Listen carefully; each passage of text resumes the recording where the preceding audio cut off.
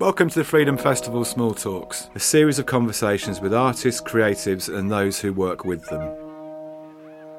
We wanted to demystify the creative process, to give you an insight into the work that these people do, piece together some conversations and chats with our friends from all over the world. We guess it's a podcast, but we don't really know what a podcast is, so let's just call it a series of conversations. Small Talks.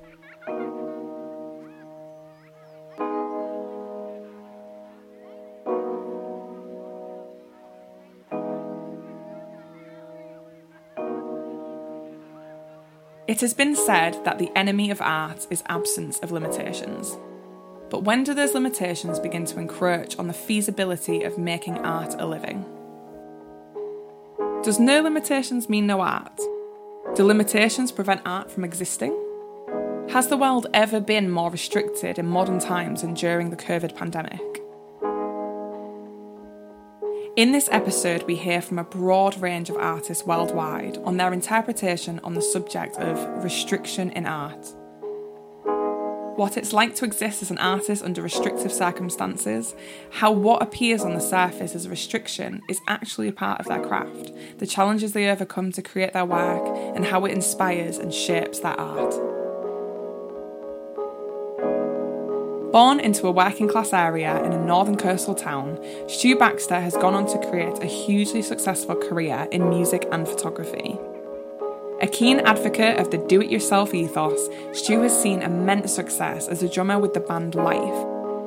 With 20 years in the music industry as a touring musician, recording studio manager, producer, label manager and freelance creative, Stu talks openly about the barriers of growing up, the impact of the COVID pandemic and how almost overnight it was nearly all over. Stu also provides the musical composition with his written and performed piece titled Equidistant. Why is this always happening to us, All these barriers, we finally overcome barriers and restrictions to what we're doing and we get to this point and then the most ridiculous things happening. There's a global pandemic and it's like, who would have even thought this would happen? Is this really never going to work out? Are we really never going to kind of break through as a career band? I grew up, on Hesler Road in Hull and I grew up in a really kind of like working class area, grew up around a lot of struggle and poverty. And it wasn't a question of going into the arts and it wasn't, the word university never got mentioned in my family. It was never even talked about, there was no money there, so we just got a job. And I've always been someone who like picks up people and likes to meet people and talk to people and keep them as friends. I'm quite like, I collect people, I love people. And there's been other people in my life that I've met that I've just instilled something in me that there's another option, or you don't have to be stuck. So as soon as that seed is in your mind, you're never going to give up because you're like, I'm not aiming for something that's impossible. Millions of people work in this industry, so don't tell me I can't be a musician, I can't be in a band and make a living, so I think being told to not do that because like it wasn't a career in the first place is almost what it felt like the government was saying, or felt like that was what it was like. Well, just forget it, it's fluffy anyway. I felt a real sense during lockdown that in this area particularly, art got better and more people made art. And I think the art scene in Hull is very working class. And there's a lot of really good artists that are just will do anything to do what they do. And they've never had any money, so they've always had barriers, they've always had restrictions. But it comes from a sense of having nothing and nothing to lose, especially from my perspective and the band's perspective and people I know in Hull. It's been a sense of like, what have we got to lose? Like, if we're going to do it, just do it. And now there's a pandemic, the world's falling apart. There's no better time because like, not only we've realised how fragile life is and how fragile, the journey is and we don't know what's coming tomorrow, but also like, when's there a better time to do it than now? At a time when there's so much risk and financially and everyone's struggling, mentally and physically and financially and geographically, it just feels like, it's such a brave thing to do, which has made me really proud of like what people have achieved, especially in my community. And it's made me feel more connected to my community. It's made me want to collaborate more with people. I've seen people collaborate more and see the value in each other more than ever, and see the value in working together and not just going at it alone. We was at a point where we'd managed to make the band work financially. You know, we all kind of made it our main focus, and we was touring full time. At the end of 2019, beginning of 2020, we was not long released our second album. We'd put out another single, and we'd just done an arena tour with Kaiser Chiefs, and we was heading to America, and that's when we first sort of started realising the COVID pandemic was getting serious. There's definitely a point where I thought the band would be over. We relied on travelling to be a band, you know, to be able to make a living. Very quickly we realised that that was all compromised, and that could just ruin everything. For me personally, you know, I kind of immediately started looking at other aspects of my life. But that first month was really hard, and the thing that got me out of that was a commission that I got. It was a few £100 to do something, and I decided to do a film called Equidistant, a black and white film and soundtrack created as an act of self-care and a reaction to isolation. And looking back in reflection, that was like such an important thing, because I don't remember really thinking about it. I don't remember thinking about the art of it, or thinking about it as a, you know, piece of art or music or film. I just remember seeing it really as survival, and it felt like a thing that I didn't really think about. But now, in reflection, it's kind of kick-started a whole new part of my career, and I've kind of had this awakening of like, right, I need to crack on because things are too fragile. The pandemic's kicked me into that zone, but it's myself who's taken that responsibility to act upon it.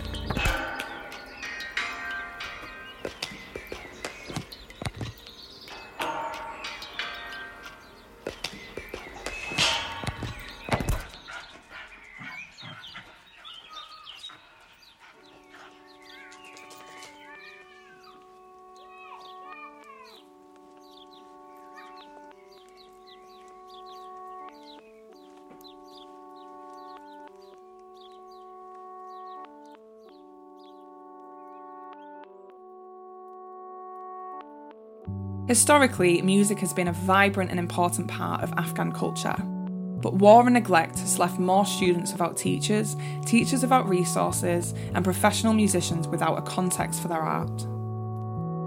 A musician from a renowned family, Dr. Ahmed Sarmast is a founder and director of the Afghanistan National Institute for Music in Kabul. For over a decade, the institute flourished. But with music forbidden under Taliban rule, the Taliban released a statement accusing Dr. Sarmast of corrupting the youth of Afghanistan.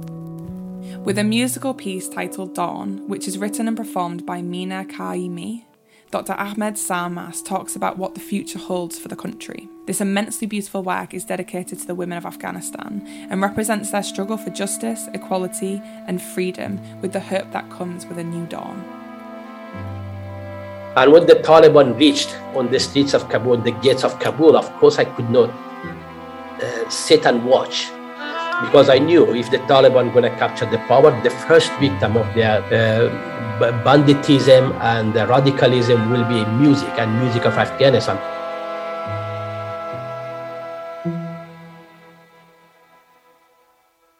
I was born in Afghanistan in the family of a musician. My father was a conductor and songwriter and a music educator. Always I was surrounded by music. Our house was always full of music. So that's how my interest in music began. I enrolled myself in the first and in the only music school that existed in Afghanistan, and completed the music school. And when I finished my secondary music school in Afghanistan, I awarded a scholarship, and I went to Russia, where I studied in Moscow Conservatory for my bachelor degree and then master degree. And when it was time for me to return back to Afghanistan and to serve my people and also to put musical skills, the situation changed. The civil war broke out in Kabul in 1992, and then the Taliban arrived, and I was not able to return back to Afghanistan. And it was also the time that the discrimination against music and musicians began. And during the Taliban time, I could not return to Afghanistan, but when the regime of the Taliban collapsed, that was a moment that I could think about that. what was the impact of the war, what was the impact of the mass migration of Afghan musicians. I went to Afghanistan to see what's happening and how I may contribute, how I may add to the music scene of the country, working out what the country needs when it comes to music. Afghan musicians did not have a voice in the music space of Afghanistan. Afghan musicians did not have a proper opportunity, infrastructure, and resources to make music and to share the beauty of their skills with the rest of the community. The musical identity of Afghanistan you could not see. So all this made me to make a decision and to think of the future of music and my role and my place in Afghan society.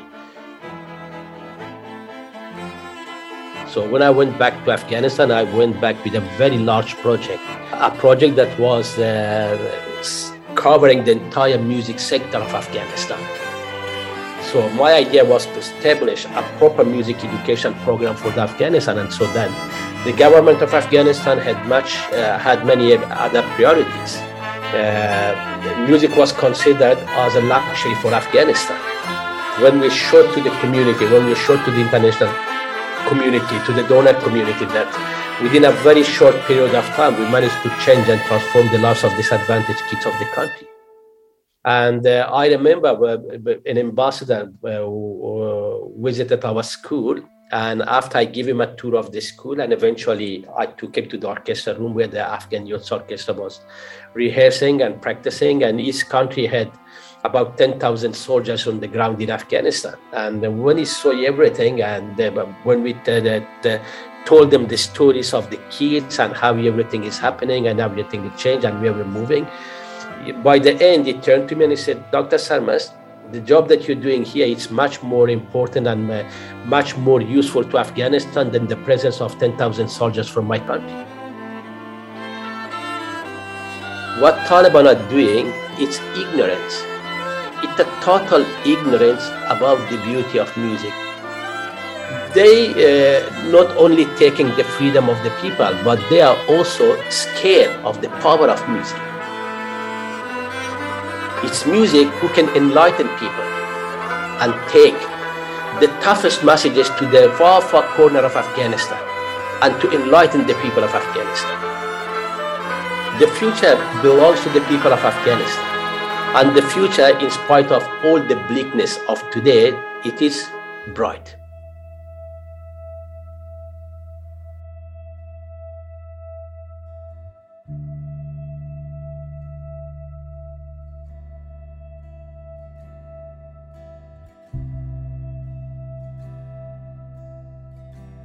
Esther Cawley is a practising visual artist based at Shirethorne House in the centre of Hull. Mother of two, Esther talks about the challenges as a freelance artist and the balance of home life, work, raising children, working part-time, and the impact this has on creativity. Esther creates paintings, drawings, teaches art sessions, courses, and workshops. She runs individual classes, group drawing workshops, and works alongside arts organisations to develop and deliver creative arts workshops, with music written and composed by the Broken Orchestra.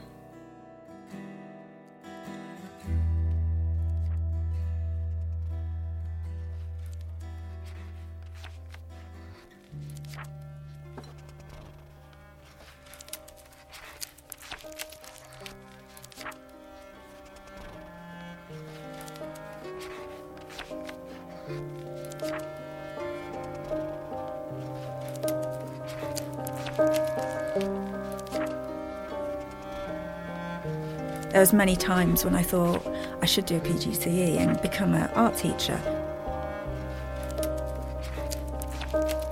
But I knew that it wasn't actually compatible with how I wanted to do things. So it really just pushed me into making the things that I was doing freelance more stable. One of the challenges it felt for me, particularly being a single parent, this kind of realisation that, the level of responsibility that you have, the need to put your time into raising your children and that being the most important thing.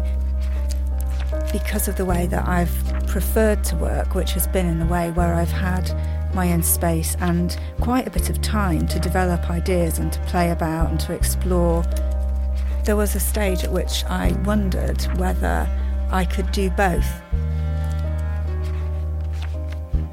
At first I felt restricted by having chunks of my day sort of carved out for doing different things, and then it would be hard sometimes to focus.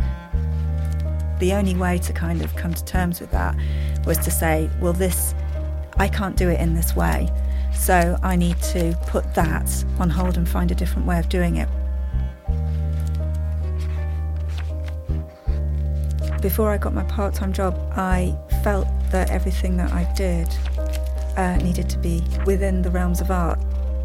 But actually, I think I was tiring myself out.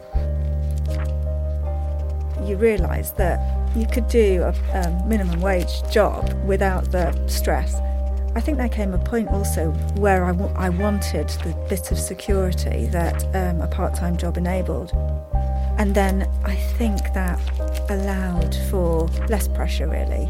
Less pressure on the art that I created to be sellable, and therefore that opens up more ability to be experimental and be risk-taking, which I want to do. I always want to do that. I think it depends on how much you can juggle and how much downtime you actually need and how much processing time you need and time to decompress. I think personally I've found that I do need pockets of time where I'm either doing something that's predictable or I'm actually taking time to relax, because you can actually drive yourself a little bit mad with too many ideas and to put a lot of pressure on yourself. So I think for me, taking bits of time out to engage with things outside of art feed through and maybe refresh me a little.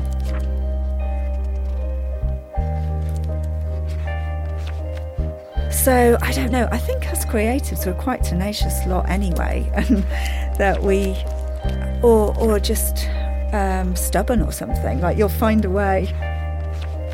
I think some people thrive on it and they obsessively are creative.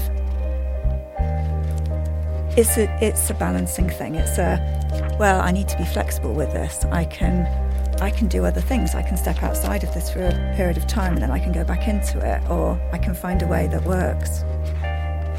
I mean, I've never been the person who's wanted holidays or cars or any of that. You know, I'd much rather have none of those things, but to be able to paint and draw and be creative. And I accept that I can't do that exclusively, but I'd rather be on that side of things than be, I don't know, on some kind of career path.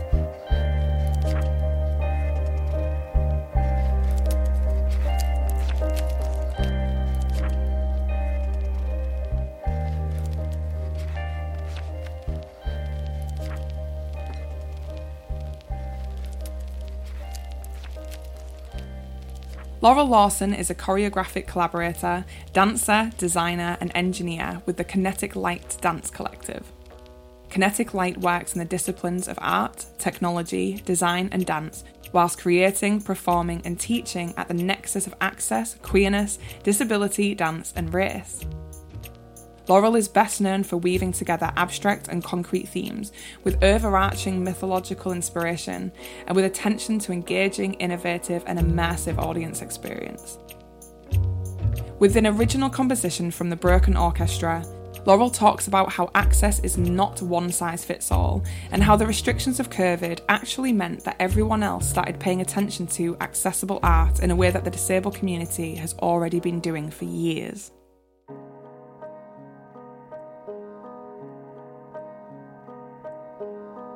When I was a child, little girls in wheelchairs didn't go to ballet class. I had no idea that one day I would be a professional choreographer. I mean, how ridiculous is that for a little girl in a wheelchair? Every artist in Kinetic Light is disabled.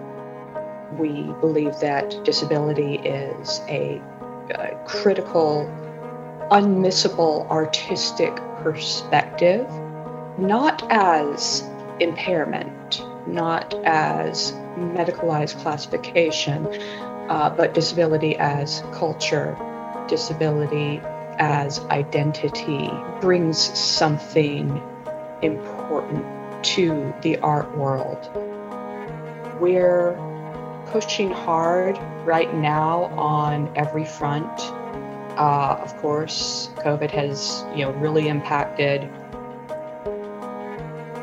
COVID was kind of like everybody else suddenly started paying attention to Access because their events had been moved online in a way that disability community and disabled artists had been doing for years already.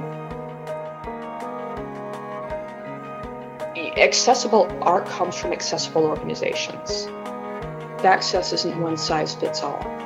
Access is never one size fits all. I wrap a lot of pieces together. It's important to me to be doing novel work, to be solving questions that haven't been solved before. That aspect of research and design is really core. How we can create artistically, aesthetically equitable access is a huge part of my work in quote-unquote accessibility. Well, access is the art. This is something that is a platform of art with 100 different entry points and a million different ways of experiencing it. This is dance, and it's an installation, and it's a painting, and it's a text. I don't think we talk enough about the ways in which the entire field is entirely shaped by institutions, by what is funded, what is presented, what is awarded. We don't even call it access sometimes because it simply is one aspect of this artistic experience. Is that recognized as such by the institutions that form a container for professional art? That's really, I think, an ongoing conversation.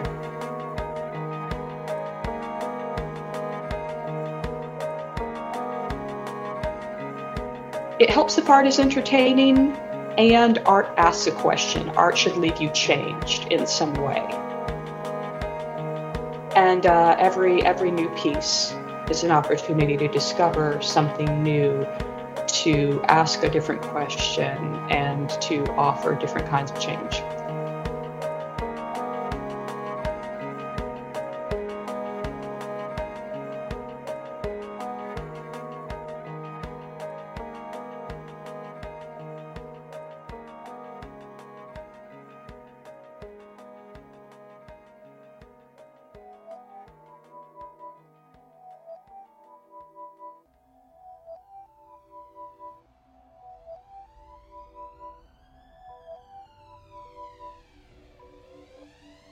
Renowned author of titles Scream If You Want to Go Faster, Swear Down and Kingdom, Russ Litton is a writer and musician who was born in the 60s, grew up in the 70s and left school in the 80s.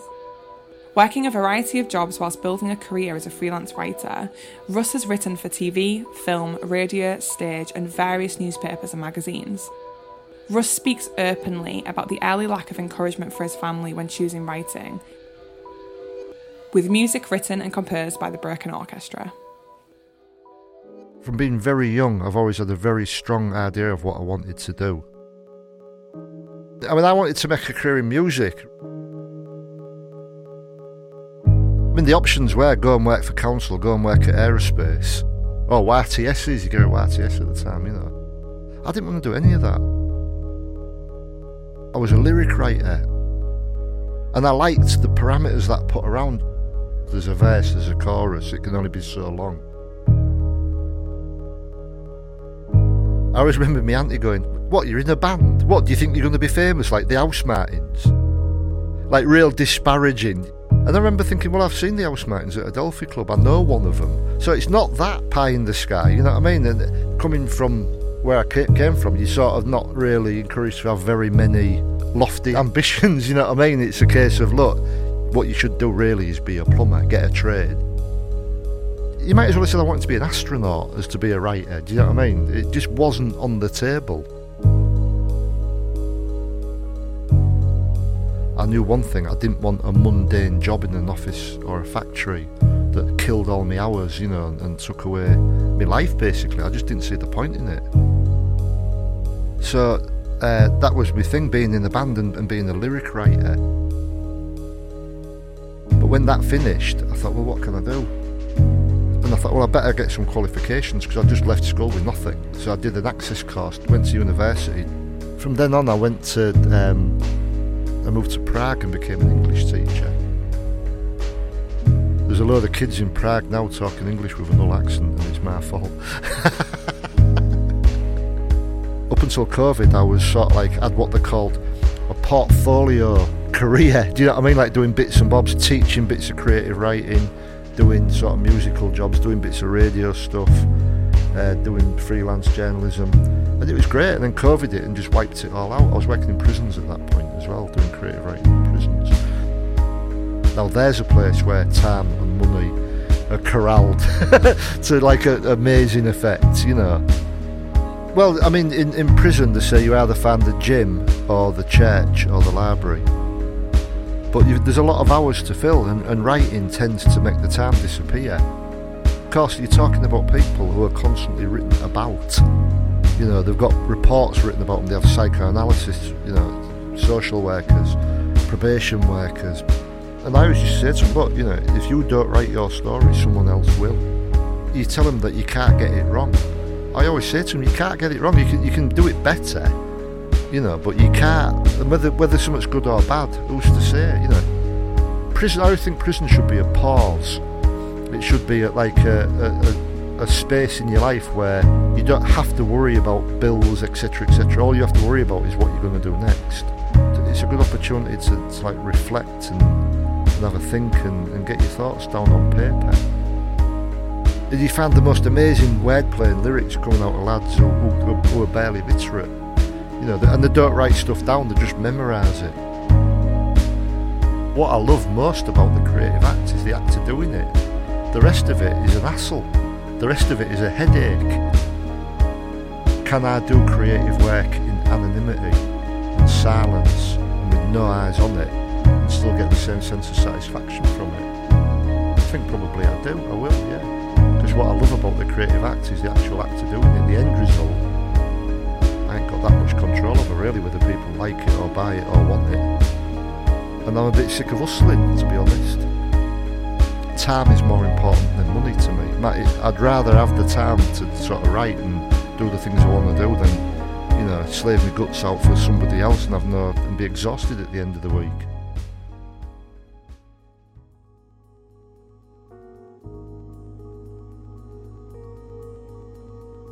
Thank you for listening to Small Talks. I've been your host, Jenny Harrison, Head of Marketing and Creative Media at the Freedom Festival Arts Trust.